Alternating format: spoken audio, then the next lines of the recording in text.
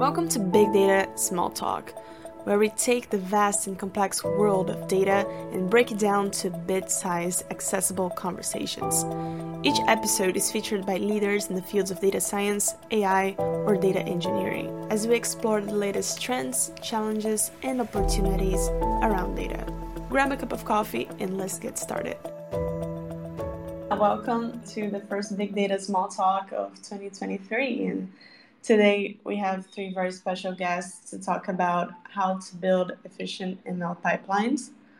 So they'll be sharing some tips and tricks and their experience for that. So I am Sabrina, your usual host, developer advocate at Shakudo, and I am so excited about today's topic because ML pipelines are, of course, a huge part of developing a machine learning product, and is also one that we love to bring up at Shakudo, as one of our goals is automating and managing this whole process for you inside the platform as much as we can. So yeah, I see there's a few more people who joined. Hello everyone, it's great to have you guys here. And yeah, we're going to talk more about that deeper into the conversation. Right now, I'd like to pass it over to Marcel, Avi, and Gus to introduce themselves and a bit of their work as well. So following the order on my screen here, Avi, would you like to go first? Yeah, hi. Am I audible to you all guys? So, yeah. Thank you so much. So, hello everyone. My name is Avi. So, first of all, thanks for all of thanks, Sabrina and Shakura to inviting me to this space, and just saying hello to Goose and Marcel, to the fellow speakers and everybody who is listening. Yeah, so a short intro about myself. I'm being specializing in my data science and analytics course. So basically, I've been working on various machine learning and data science projects with Omdina and on my own some freelance projects. Apart from things for this, I have recently joined Streamlit as Streamlit ambassador to to build and share various Streamlit apps, as it provides very user friendly and sophisticated form to build data science and ML apps. Yeah, that's pretty much about it. So I'll be looking forward to talk more about ML pipelines and my experiences with recent projects. So yeah, that's it from my side. Any Thanks, questions? You Avi. can please.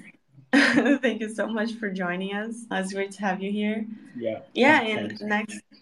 next one in line here is Gus. Hey, also thank you so much for joining. Can you introduce yourself to everyone? Hi everyone. Can you hear me fine? Yeah, we Any can hear thumbs you. up? Perfect. First of all, thanks Sabrina. Thanks Shakudo for the invite. I work as developer advocate for Google AI, and I'm not the biggest expert on ML pipelines. I know a little bit about machine learning, so I'm very excited to be here to talk to you all about all these tech and maybe answer some questions, maybe have a nice conversation, learn. Of course, that's very important for everyone. I hope I can learn some cool stuff too. And yeah, that's it. Thank you. Thank you so much for being here, Gus. And we all know that you're being very modest when you say that. Thank you. And Marcel, also, thank you so much for being here. Can you introduce yourself to everyone? Hello, everyone. Can you hear me? Yeah, we can hear you. Okay, that's great. So, hello, everyone. Thanks for joining us today. Thanks, Shakudo and Sabrina, for the invitation. It's great to be here among amazing people. I'm sure it's going to be a very nice conversation. I'm Marcel, and I'm the developer advocate for NextFlow for Latin America and the Caribbean at Sequera Labs. So, I've been involved with the open source community for almost 20 years now and have used computer science and artificial intelligence in the field of health for my whole career. So through my engineering degree, my master's degree, my PhD, and so on, I've always been using technology in healthcare, using AI, mostly with open source software.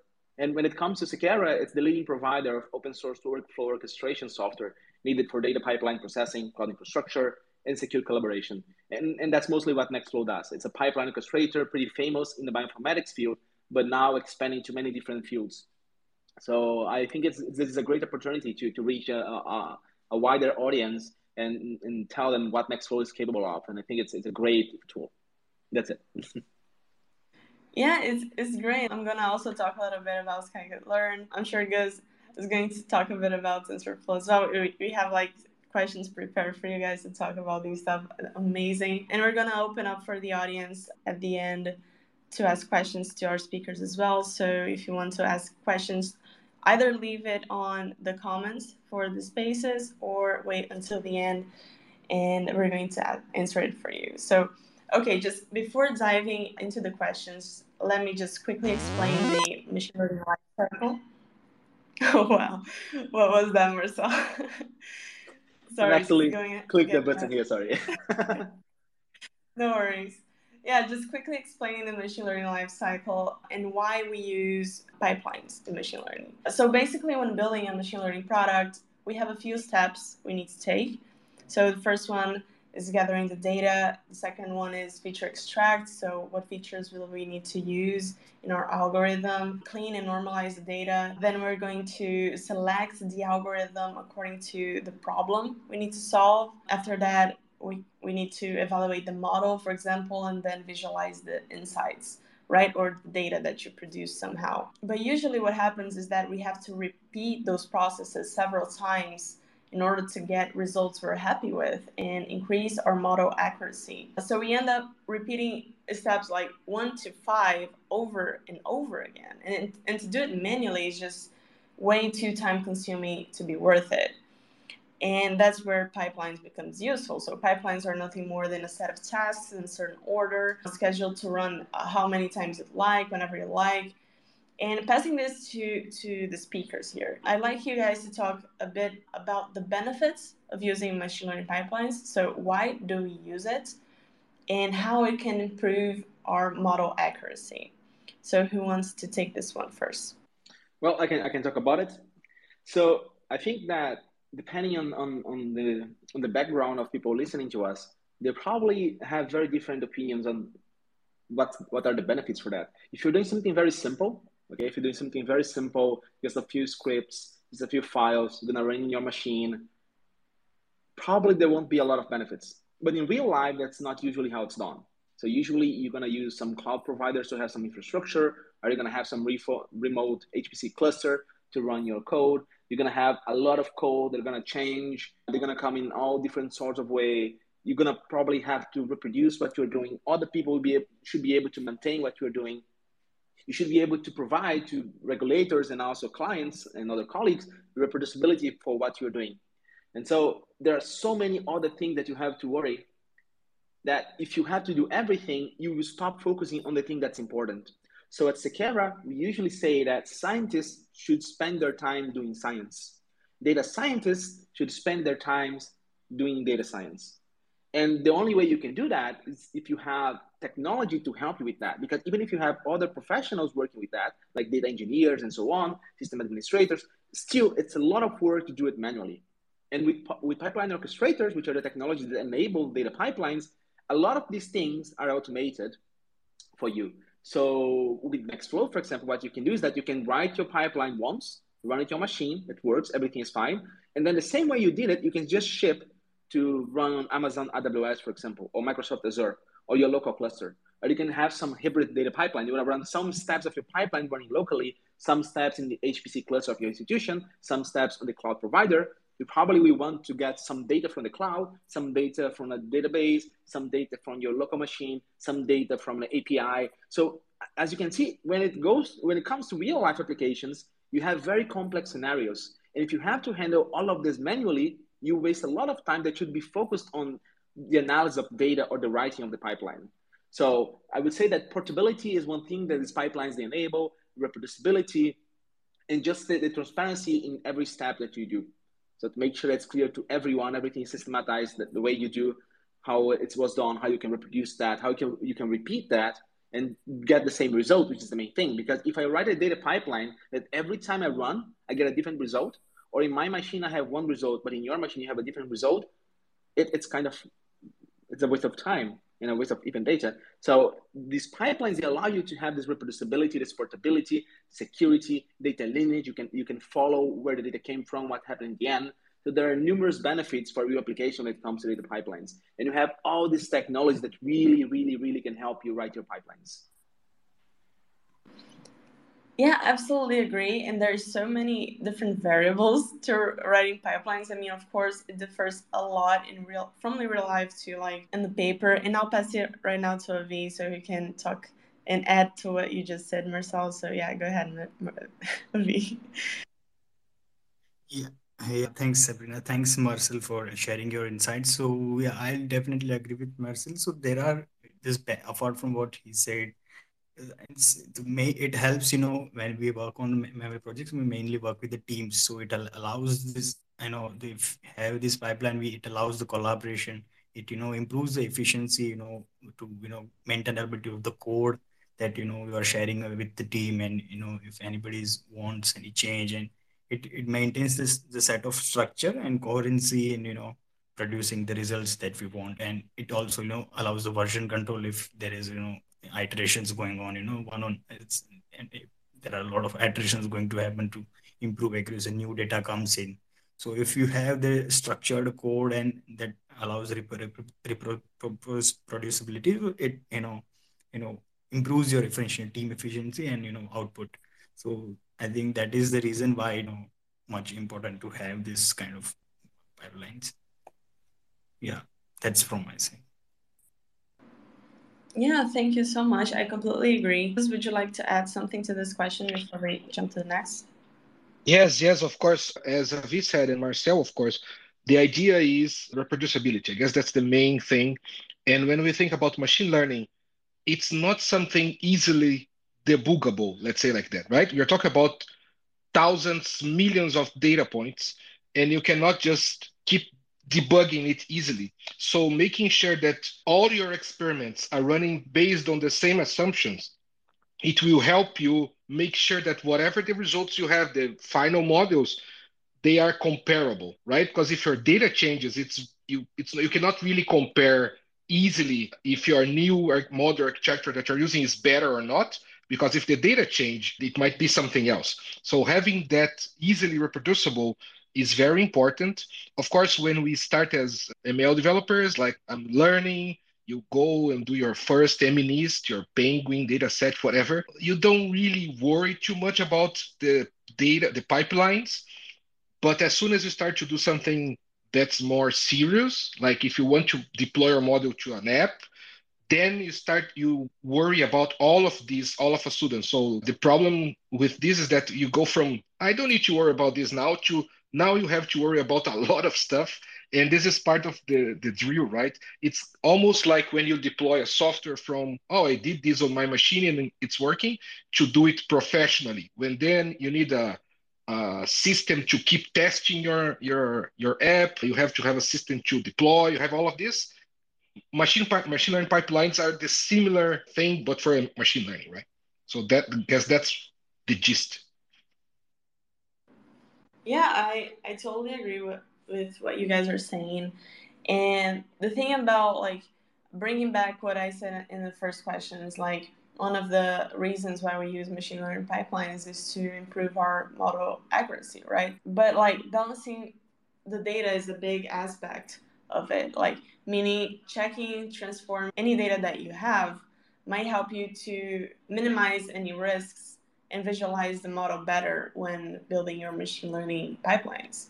So better visualization techniques might help. You can use, for example, some libraries like NextFlow or SciKit Learn to explain the data to you and the relation between different features that you have. So a problem with high accuracy on those cases is that it increases the chances for false positives, right? So have you ever been in a situation where that happened? And what are your advice to minimize risks around false positives or building machine learning pipelines in general? Do you have any specific tip or story that you'd like to share?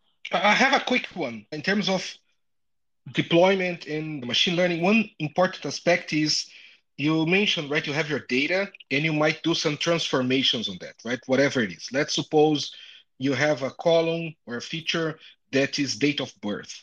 And working with date of birth is usually not optimal because dealing with dates is horrible for people and machines. So what you can do is you can convert date of birth to age, right? So you have 20, 30 years old. That can help your machine learning model. So when you do that on your ML pipeline, that will help your model merge better, give you a good result.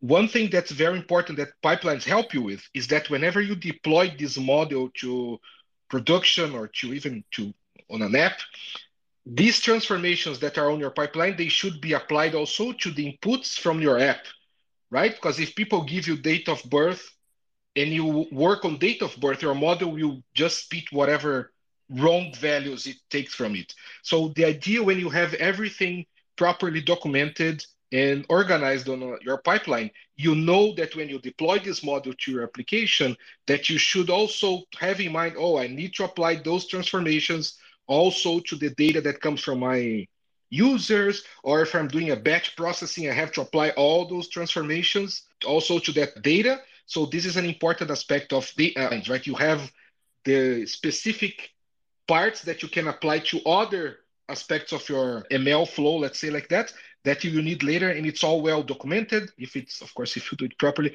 if it's all well documented, so it's easy for you to achieve good results. This is one important aspect that I see sometimes. This by itself makes ML pipelines critical, right? So this is just to add something here. Well, I think that I don't have a lot of stories about that because usually one of the things that you have is that you're supposed to do like a very good exploratory analysis to understand your data. And this way, it's easy to spot situations in which accuracy wouldn't be a good metric. So if you have unbalanced data, for example, you should use accuracy. You should use something else, like, I don't know, Matthew correlation, for example.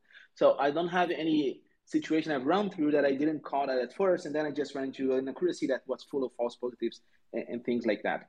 But bringing that to the pipeline discussion, I think that one very interesting thing that we can do is that because when you use software to orchestrate your pipeline, it's very easy to organize your steps and make them very powerful. So what you can do, for example, is that you have a step to check for balance in your data. This is one thing.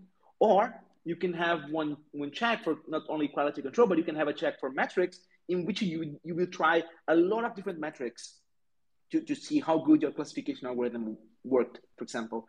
And then in the end, you could get some report with all these different results, with different metrics, with different checks, and you could see what was going on. So if you have to do it manually, it's a bit boring.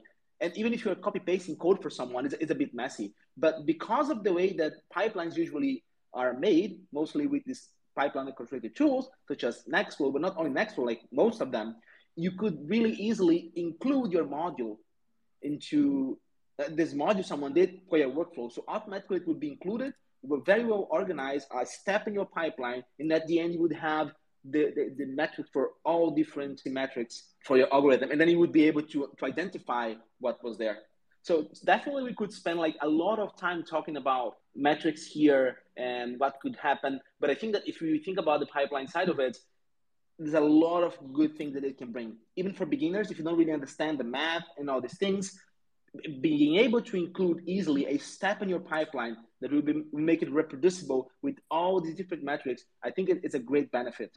I love it. That's a great tip right there. Avi, would you like to add anything before we jump to the next one?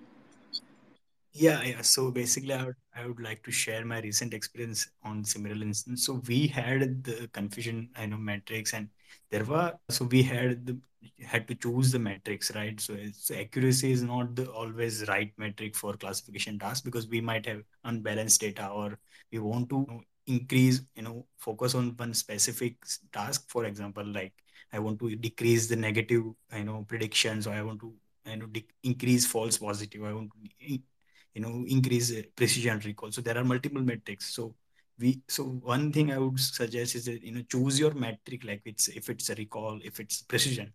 So for example, we had this recall, so we want to reduce false negative. So we do not have anything to do accuracy was high, right, at 90%, 80%, but it doesn't matter because we want false negative to be zero, almost like as low as low, because problem was in MMR, material mortality case. So in such a, and during the project execution, like cycle one should, consult with the domain expert team. What's the actual metric, the optimization metric that you are going to focus on throughout the problem. It could be multiple metrics as well. If there is no one metric, then it could be precision recall, F1 score is most suitable for a lot of tasks because it gives both of for work for almost all classification tasks. So and to give to go with right metric, it's better to discuss main the business problem and the metric that you want to optimize. Based on that, it can be decided. Yeah, that's from my side. Yeah, thanks for sharing that. And just bringing back a topic that we are talking previously, like we all know that things in real life are much more complicated than in paper, right? So just talking over it, you might think that a data pipeline is as simple as like a data comes in, then model makes a prediction and that's done. But that's not at all the case. So we can think of it like, okay, so raw data comes in, it goes through multiple transformation layers, there's quality checks, there's anomaly detection, there's feature engineering, then we make the predictions, then we gonna do some quality assurance tests, then we write it to the table, then we serve it to the customer. And we also have like many ML components behind it, like ML ops stuff around like not just data pipelines, but there's also serving pipelines, right? So there's production monitoring, there's feature stored, there's development pipeline. And this is all very overwhelming, I know, but just to keep in mind that things in real life are much more complicated. And this is just a fairly typical, maybe even simplified example of what this whole process look like of building a complex ML product, let's put it this way. So I wanted to know from you guys, what's an example of a real world ML pipeline that you've worked on, and what are key challenges you faced when building it? Is there something like you liked doing, enjoyed doing, something that you didn't enjoy doing? Tell me about it. Who wants to go first? I can go first. So, you want to go first, Avi? Oh, okay. Okay, go. Go. Okay. So during my PhD, I was working with causality. So basically, what I had was some non-experimental data from cancer patients in the US, and we were trying to model it in a way that we could be able to infer in some situations causal relationships. So we wanted to understand what was causing a few things, what was not causing, and things like that. And we had this machine learning algorithm that was able to infer a graph that in some cases could point to causal relationships, right? To some degree. The thing is, a lot of time, and when I mean a lot of time, I would say, I don't know, literally most of the time, I was either cleaning the data and preparing the data that we know most of the time we spend working with the data before we can really do something. But not only that, a huge amount of the time I was working on building the pipeline. And when I'm talking about building pipeline, I don't mean using a software to orchestrate my pipeline. I was building the software to orchestrate my pipeline because I just didn't have the exposure to this software that existed. So NextFlow has been around for over 10 years. SnakeMake and also others, Luigi, there are many softwares that do these type of things. But the way we needed it to do, we just didn't know about tools like NextFlow. So NextFlow would be a great tool to do many things we did in the lab when I did my PhD at Sorbonne in France. A lot of things would have benefited from NextFlow, but we didn't know it could be so useful. So we had to spend a lot of time writing code to glue things together. We created a web app to get this data. We created like a lot of different tools to handle containers. We literally created a pipeline from scratch that was very specific toward things. So we could not even reuse it to other things. It was very specific to the analysis we were doing. So it was a pain. And as soon as I left my PhD, I ran into NextFlow and I got hired by Sequeira. And I was like, oh my God, if I had it 2 years, 3 years before, my work would be much better because I would be able to focus on the science, on the analysis, not on building software to glue things together, And I could be a great scientist, a great data scientist, but maybe I'm not such a good developer, or maybe I'm not good a pipeline developer. So I was forced to do things that I could not be well prepared for that. I could be the best scientist, but if I'm a bad developer, my pipeline would be bad. So I think the nice thing about using these pipeline orchestrators is because, a lot of great people worked on that. They are really good with that. And then you can trust that and you can do what you're good at, which is do analysis, machine learning engineer, whatever you do, So I had now looking back, I was like, oh my God, I suffered so much. And it would be so much easier and better if I knew these tools were there and if I knew how to use them. So today I still get it, like most of my time I'm talking with researchers both in the public and the private sector in Latin America and the Caribbean. And the whole time I'm telling them, don't make the mistakes I made. Don't do everything by yourself. It's going to be a lot of work. It won't be nice. So use tools like NextFlow. It's going to be much easier for you to build your pipelines and to do your things. And again, I keep talking about NextFlow because, it's the one I use. I think it's the best one. But there are numerous ones. There are a lot of different tools to do that. They have different strategies. There are many different ways to do that. I just keep talking about NextFlow because it's the one I use and the one I like and the one I work for. But there are many other ones. It's just that, in my opinion, NextFlow is the best. That's it. Absolutely, Marcel, and this is why we host those talks, right? So that future Marcels won't make the same mistake and people can get to know many different technologies. Particularly, I've been studying a lot of SciKit Learn. It integrates very well with distributed computing frameworks like Dask and Spark, very used among data scientists. So if you're using a tool like that, SciKit Learn also allows you to parallelize execution of pipelines. So it works very well if you have a large data set and you don't want to worry about like memory constraints. You don't have to like write multi-threading code. And also it speeds up a lot of the training time. So this is amazing for big data. If you guys are working with big data, this is one of the most known, I think, tools out there that integrates with Dask and Sparks as well. Just getting a little bit of the flow here from Marcel and talking about another tool that can also orchestrate pipelines. And Avi, I know you had your hand up. Do you want to add something to this?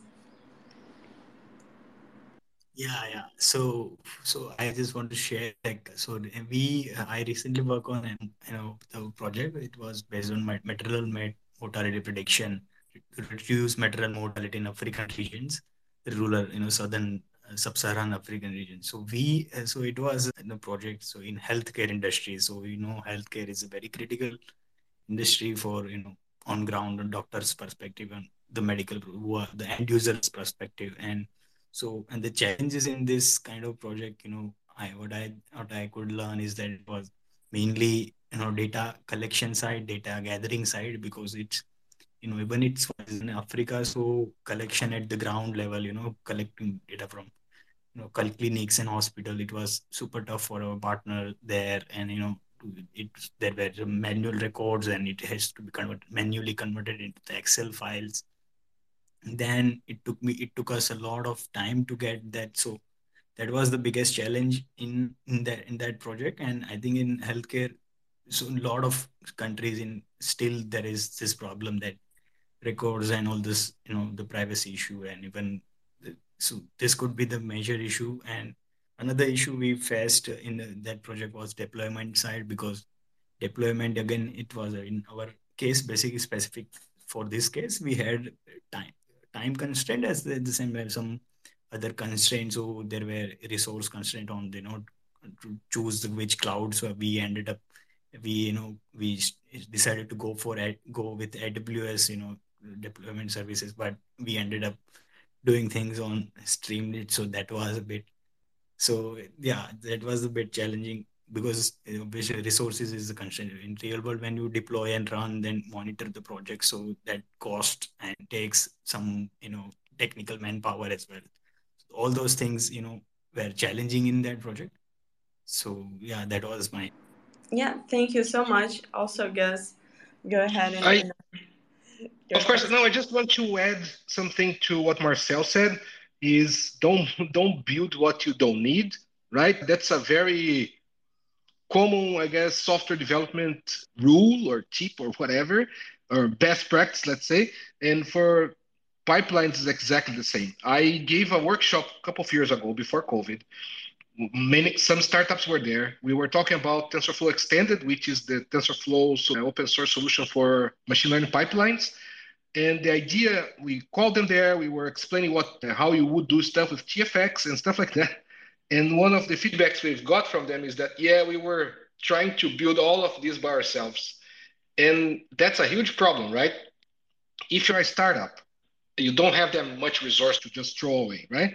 And when you build the pipeline yourself, you code stuff yourself without using already a tool that's available, you it's not, oh, it's easy to start, but then you have to maintain, you have to fix bugs, you have to add new features that might be available somewhere else. You have to have a people dedicated to that could be doing something more important. So that's precious, right? You don't need to build stuff that's ready already that are available. And of course, if everything that's available for whatever reason don't fit your use case perfectly, maybe you can adapt, maybe you can find, for example, the effect is open source, right? So maybe if there's a component you need to update or change for your use case, you can do that.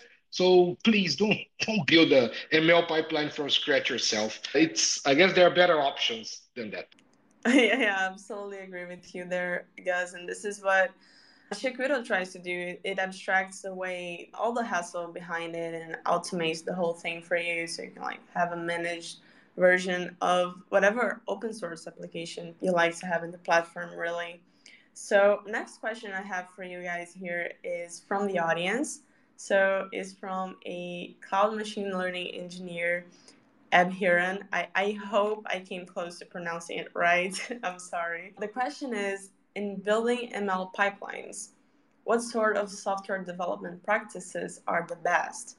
Should we do the agile way and use Jira, or is there other SDLC styles that are applicable when building ML pipelines, especially on the cloud? So yeah, can you guys answer that one? So to be honest, it may surprise some people, but it's not very different from just regular software development. So for example, with NextFlow, if you want to use TDD, test development, you want to create tests, you can do that. Some people do that. They write NextFlow pipelines using TDD, test-driven development. Some people would just write the regular way. Some people, they're going to use a very functional and modular way, because just like Python, there are many different ways you can write a program, right? So some people are going to write very object-oriented programming software. Some people are going to use a lot of functions, going to use like closures and all these things. It's a matter of style. So I think that there are a few things you should always do. And if you feel comfortable with something, just go the way you are comfortable with. If you like agile development, go for that. But I think that there are a few things, at least, that in every style, let's say, you can borrow a few things. So I think tasks, in many cases, they are very important. I think that making your code modular is very important. And for NextFlow, the NextFlow is not only the software, but also the language to describe your pipelines. So with NextFlow DSL2, which is the latest version of the language, it really makes it easy for you to write modular code. It's very easy to write modules that can be included in your pipeline, but also sub-pipelines. So actually we call workflows and sub-workflows. It's very easy to write it in a modular way so that everything is easier for you. Then you can also do tests. So it's mostly a matter of style, in my opinion. But definitely there are a few things in every type of style that you can borrow and make it good for you. So I think it's just like software development. It is a matter of taste, I would say. Yeah, thanks, Marcel. I'm here, and I hope that answers your question. You're very much invited to join at the end as well. And we're going a bit over time with the questions here, so I'm just going to jump into the specific questions to each one of the speakers around their areas. We have about 20 minutes left in these spaces. So I'd like to start with Gus. So I know you're a TensorFlow expert. So I want you to talk a bit about TensorFlow for us, and more specifically, like the advantages of using TensorFlow in this context of building machine learning or in the machine learning pipelines, and how it simplifies this process. Can you share a bit around Of that? course. Of course. So first of all, what's TensorFlow? TensorFlow is a machine learning framework. It's open source, free, anyone can use. It does neural networks, it does trees, decision forest, and all stuff like that. So you have a very good coverage in terms of machine learning algorithms that you can use. It has a very cohesive API, which is the Keras API. You can also use the core TensorFlow directly, but for beginners, the Keras API is just an easy way to understand neural networks in the same way that you can also build a decision tree. Very, very easy to learn API. And the good thing about TensorFlow is that the models you create can be deployed virtually anywhere, from a big server to a mobile phone to a browser to a Raspberry Pi to embedded devices anywhere. So the same model that you create, you can deploy in many, many places, different places. And that's one of the big advantages. The other cool thing is that we have our own solution for machine learning pipelines that I mentioned earlier, TensorFlow Extended. We'll give you, it's based on what we used internally at Google, right? TFX, that is open source, is basically the same thing we use internally to build all these models you see from Google, like, I don't know, Lambda, MUM. Of course, BERT model was created using that. The Transformers model was created using that. So if anyone is doing something with machine learning on Google, they have to have a pipeline somewhere, and it's using TFX at its core. So there's many years of experience of what a machine learning pipeline needs and how to do it, because we've been doing this for many years. So this is, I guess, one part of the cohesive story from TensorFlow, that you have from creating mod to doing the transformations to deploying to serving. Of course, we have TF serving that you can serve any of the models that you create with TensorFlow. And when I say TensorFlow, it also entails JAX, which is a more researchy-like framework that is also compatible with all the TensorFlow tools. So if, for example, if you're building a JAX model for whatever you're doing that, you can run that model on the same TFX that I just mentioned. You can serve that with TF serving. You can also run that model on device, the web, all of that will work. So the whole framework tries to help machine learning, data scientists, and the ML ops people, right? The people that takes care of ML pipelines, we try to help you in every step of the way. I think that's one of the advantages of TensorFlow, and to have you're inside the same ecosystem, right? And that we try to solve all your problems based on what we've solved already for us, right? So there's not much difference. Of course, we have some specifics for some internal tooling, but that doesn't make sense for external, but everything else should be as close to what we use as. Yeah, that's an amazing answer. And also, TensorFlow can help a little bit in things like data parallelism and reducing communication costs, right? Sorry, can you repeat, please? Yeah, the question here is, how can TensorFlow help in this context where we have things like data parallelism, model parallelism, and also reducing communication costs? Yes, of course. For TensorFlow specifically, if we think about, let's go from core and then go to the borders. If you think about the TensorFlow, for training a neural network or a decision forest, we have distribution. You can do distributed training in both of TensorFlow already. You can just define a strategy and distribute your training, both the computation of the neural network and the data. You can distribute this in many machines or in many GPUs or TPUs, all of that. That's all part of the framework. It's to train something distributed is like you may need 3 or 4 lines of code, right? You define a strategy and you use the strategy. That's basically maybe 3 lines of code. You can do that. That's specifically for training the model with TensorFlow framework. But of course, the TFX, when you do the data transformation and all of that, you can use Spark, you can use Beam, you can use all these distributed frameworks to run your process, right? So all of this is compatible. So if you need that, that's also available. And the other final thing is, if all the TFX components are available inside Google Cloud under the Vertex AI product there. So you can do, if you don't want to have your own stuff on-prem, you take care of machines and stuff like that, you can run all of this on Google Cloud, and they're very, very similar to what you would do on your machine. Of course, you can even transfer your TFX pipeline to GCP kind of easily and continue from there if you need more machine, more power, more storage, whatever. So this is part of also we try to keep that as simple as possible. But yeah, you have access to distributed for data and for computation. That's all part of the framework. And we try to keep it easy because, again, making the same analogy to developing, if you need to develop something and it starts to become distributed, it becomes a nightmare. So we know that the easier we can make this, the better. So that's the kind of the principle behind that. Try to make this easy. I love it. I just love it. I know that TensorFlow is just one of the dozen tools integrated inside the platform, as well as like Dask and Spark, as you're talking. And it would just make it so easy for you to just go there and start using it, and just like you don't have to worry about any of the hassle of setting it up. And it's just about that, right? All of these tools we're talking about here is tools made to make your life easier.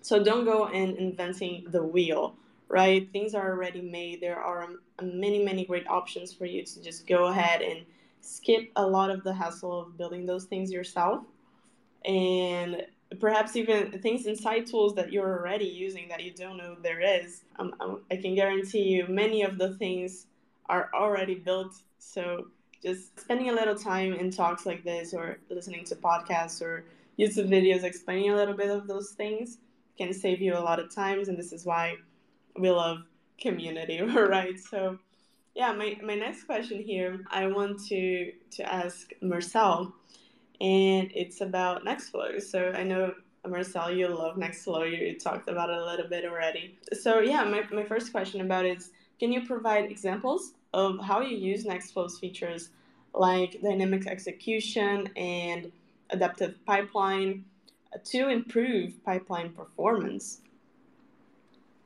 Yeah, sure. So when you're looking at the way that these pipeline orchestrators work, usually there are two approaches. We have called bottom up and top bottom, or bottom top. Anyway, you got the idea. Either you start and you go step by step until the end, and that's it. But others, they will first build what it's called a dependency graph. So they're gonna take like a few minutes, sometimes even an hour, depending on the size of the pipeline, to build this dependency graph and then work through that. There are some benefits for doing that, but the thing is, there is no dynamic reasoning, let's say, or adaptive working of the pipeline during the execution. At runtime, nothing's gonna change. What we use with NextFlow is a bottom-top approach. So basically what happens is that the pipeline starts what you have, and it keeps working until the end. And because it works this way, it can take decisions during runtime. At the beginning, one of the drawbacks of that is that you couldn't even get some information about the pipeline until it was over, because you had to finish doing everything to understand what happened. But now this changed. We had some features that allow you to get a lot of information about the dependency graph before execution. So going back to the question, so how does NextFlow do that? Since it's able to do this dynamic decision reasoning during the pipeline execution, how it does that and what it means. So what it means is that, for example, one of the things I mentioned earlier is about portability. So you're going to write your NextFlow pipeline in your machine for testing, and then the same pipeline can just run everywhere. So you can just say, today, I want to run it in the HPC cluster of my institution. They have Learn for job schedulers. Or tomorrow, I want to use Amazon Batch or something, or Google Batch, and it's going to work the same way. You're going to have the portability, the reproducibility. But then if you work with cloud, you know that sometimes you request a few things to the cloud environment that's going to be created for you. Like I want a virtual machine with, 2 gigabytes of RAM. And maybe that step is going to take more than that. What some people would do is to ask like a lot of resources to make sure the VM will be able to do the step. But this is a waste of money, a waste of resources, a waste of everything. You shouldn't do that. You should actually request the appropriate amount that you think you're going to use. And if it's not enough, NextFlow can at runtime fix that for you. So you say like, okay, so I have this step. I need a VM to do that. I want a VM with 2 gigabytes of RAM. But if this is not enough, I want you to retry with 4 gigabytes of RAM. If it still doesn't work, do it with 8 gigabytes of RAM. But if it gets to the point where 8 gigabytes of RAM is not enough, I don't want you to retry. I want you to do not do this task anymore. If it's an optional task, just don't do that. If it's like a fundamental task, you need this task to go forward with the pipeline, then terminate the pipeline and tell me what happened. So instead of always breaking the pipeline and you losing a lot of time of work, some pipeline, they can take weeks, So instead of having to start from scratch, you can have this automated intelligent reasoning during execution. And also when it breaks, you can use the resume feature, which we call reentrancy. So you can start from where you stopped.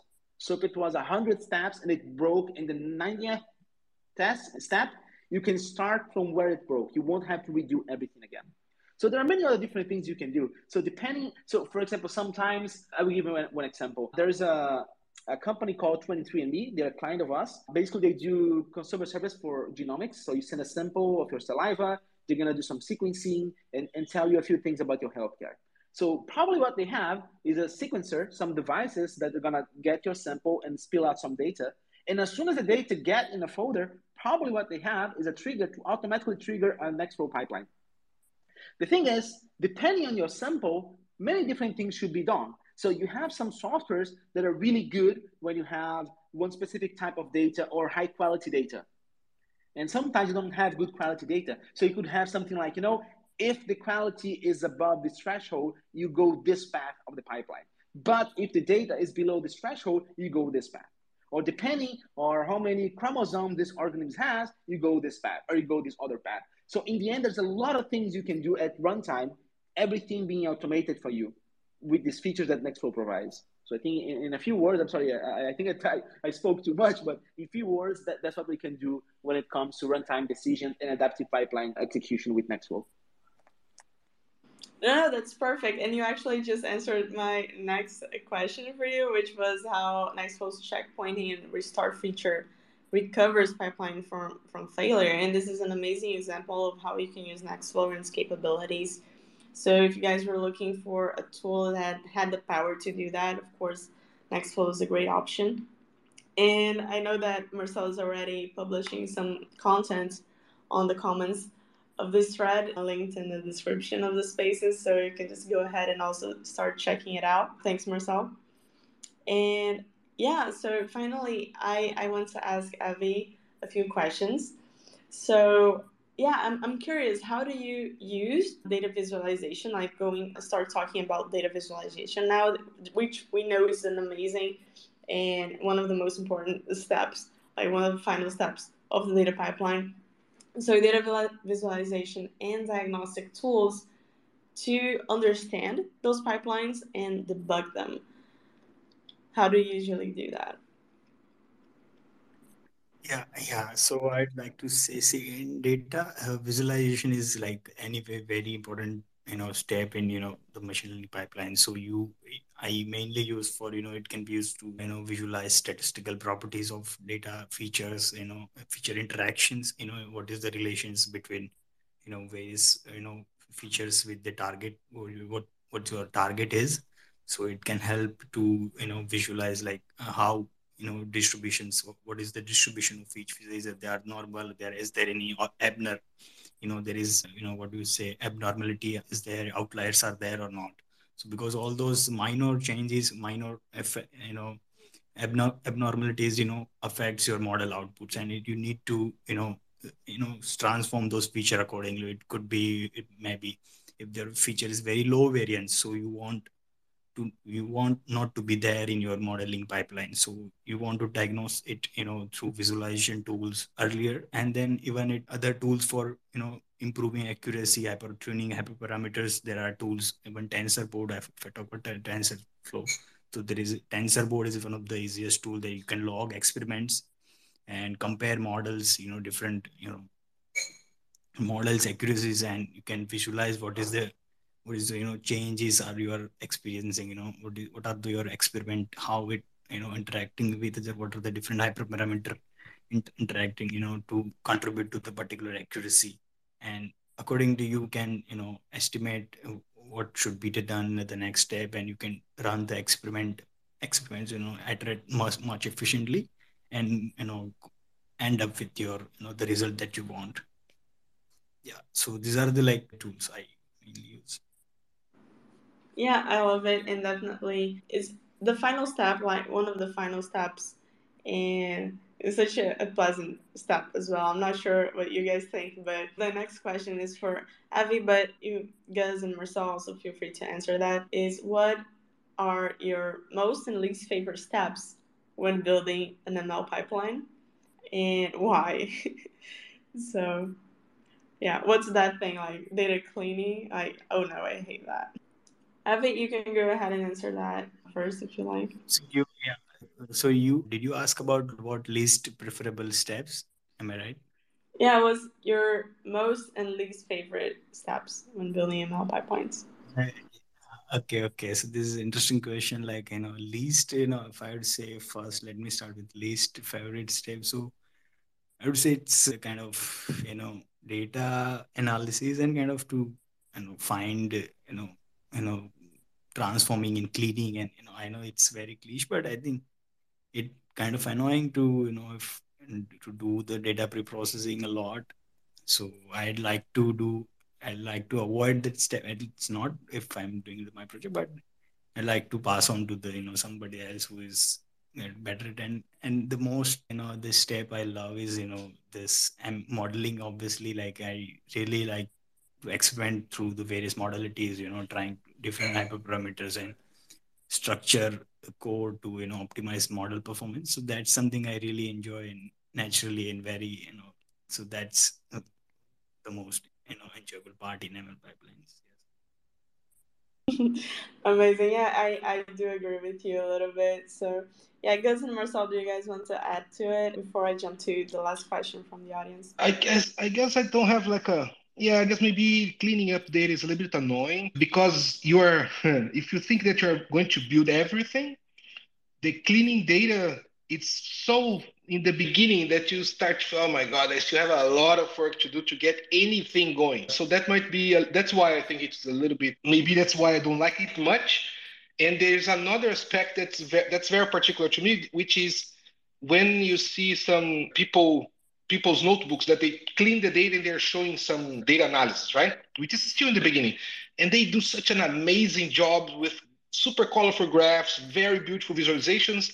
And then when I do, it's horrible, right? It's like those, those, if you think there's those beautiful drawings, and then when you look at mine, it's like sticky man, right? It's horrible. So that's why I don't like maybe much the data cleaning part because I'm not good at it. That's definitely I'm not good at it. And it's so far, so the beginning, right? You still have so much work to do. And I really like to see things working, right? I want to go and see, oh, this worked. Look, there's some results here, and then iterate on that and improve performance and stuff like that. That's the cool part. I just like to I have to drop, Sabrina, because I have another meeting. I'd like to thank you for the invite again. Thank Shakudo again for the invite. Nice to meet you, Avi, in voice, and you too, Marcel. Nice to be here with both of you. Feel free to follow me if you like machine learning content. I am not an expert on machine learning pipelines, but I talk about machine learning Python basically every day. So feel free to follow, leave your questions. One good thing is I'm pretty sure that all of you can do it. It might be a little bit annoying at first, but machine learning is here for everyone. So don't give up. You can do it. Thank you again, Sabrina. I really have to go. Thank you so much for being here, guys. And definitely everyone hit that follow button on every speaker here. They are amazing. They're always putting out content. They're very active. So just go into their socials. You guys are going to see it. Thank you, guys. I know you have to drop.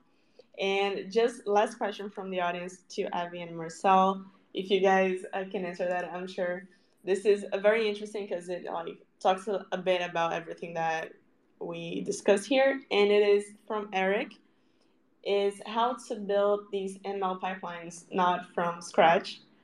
And who wants to take this question? Okay, so for a second, I will not talk about NextFlow. So one interesting thing that we have in NextFlow is a plugin system. And there are many reasons we have that. So the first reason is because even though it's an open source software, it's not easy for people to contribute code. So you have a lot of open source software out there, but when you go to the number of collaborators, there's not a lot because it's tricky. It's difficult to start contributing to a new code base. So the idea of having a plugin system makes it much easier to contribute because you have an isolated contribution that you can test in your machine, not so much code. So we have this plugin system. Now, why I'm talking about that? We don't want NextFlow to do everything. We would for sure fail if you wanted NextFlow to do everything. We want NextFlow to help you do everything, but sometimes working with other things. So when you're gonna work with Google Cloud Platform, for example, we have a Google Cloud plugin. When you're gonna work with Amazon, we have an Amazon plugin, and so on. So when you ask about keeping track of data, for example, data versioning, there's a company called Quilt Data, is a partner of Cicera, and they have a software called Quilt that allows you to have version buckets on Amazon S3. So if you are using NextFlow, for example, and you want to version your data, you can use the Quilt plugin and do that. But there's one tool that I like a lot, and I've been even thinking about maybe working on the plugin, which is DVC, it's data version control. It's a software from a company called Iterative AI from the US. They're great guys. They do an amazing work, and they've been working for a long time on DVC. The software, it's like a Git, but it versions your data. And not only that, not only input data, but also output data, intermediate data, metrics files, and all these things. And they also have a simple experimental handling routine. So you can not only version your data, but you can glue together the code that is versioned by Git with the data that is versioned by DBC. You can glue them together with DBC. And one thing that I like a lot is that you can just travel in time in a repository with Git checkout. And the same way the source code are going to change according to your checkout, the data is also going to change because DBC is going to follow Git. So it's a great tool to be able to version your data, your metrics, to have everything together in a Git repository. I like it a lot. But if you have to run on cloud and so on, then it starts to get tricky. And that's where NextFlow can help you a lot, because NextFlow supports Amazon and Microsoft and Google, all the main cloud providers, the main container technologies, the main executors, the main job schedulers for HPC. So NextFlow already has support for all these amazing things. So it's so easy for you to run it everywhere, to have portability, reproducibility. But if you want to use NextFlow and version data, Quilt is a good way to do that. Yeah, I mean, I love it. Avi, do you want to add anything here, or say your goodbyes, do a quick plug? Over to you. Yeah, I just had a quick add on to to build, to not to do things from scratch, and not reinvent the build. So that there are, like, if you want to build pipelines, there are a lot of tools, no code, and as SciKit Learn has a lot of pipeline tools that you can use to reduce the amount of code that you have to write. And so you can use those, like, I think. And there is DVC Dexa is the the platform. It's super useful. It's similar to that GitHub for GitHub is for code versions, and Dexup can be used for data model and experimenting. So all those things are already available. DVC is similar to the Git. If you are familiar with software development with Git and GitHub, similar to the same you can do with Git DVC and Dexup, and you are good to go to set up all these things. And without very low code, you can just run the pipeline and experiments and build models. So yeah, so there are multiple tools we can use. Yeah, also just adding my part to it. When you think about building things from scratch, there are already many alternatives that let you not have to do that, not have to go to the hassle of building things from scratch. SciKit, for example, is an alternative to that. So we want to be on your data process or data product creation end to end. So we give you the environment for you to build on. We give you an easy way to manage and deploy those pipelines in just a few clicks. You can also have many tools integrated already with your deployed applications. So dozens of tools, including the ones we mentioned here, like dbt, Spark, Dask, TensorFlow, in the way to integrate MLflow now that Marcel talks about it so much. But yeah, SciKit Learn, which is also an amazing pipeline orchestrator, and many tools that are ready to go, ready to use. You don't have to set up, you don't have to do anything because they're already inside the platform. So once you build your application inside the platform, you're already connected to all of those. And it's also multi-cloud, so you can just move around any cloud provider that you'd like, or also on premises. Great way to not go from scratch when creating a data project or a machine learning pipeline. You already have that baseline all constructed and distributed for you. And yeah, I think this wraps up our conversation here today. So thank you so much. Anything else you'd like to talk to Avi or Marcel? Share any final thoughts with the audience so we can wrap it up?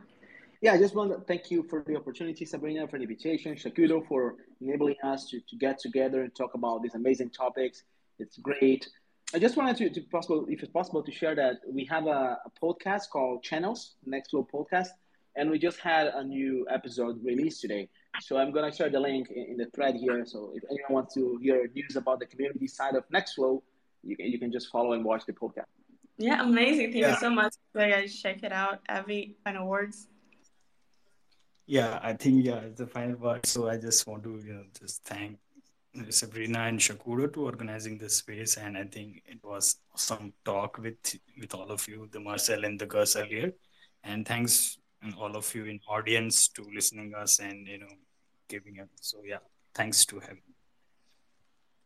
No, I thank you. Thank you, all the speakers. Thank you, everyone in the audience who came here today. We're 10 minutes over time now. A great conversation. And see you guys in the next Big Data Small Talk with more machine learning, AI topics, and efficient ways for you to develop your data project. So see you in the next one. Bye bye.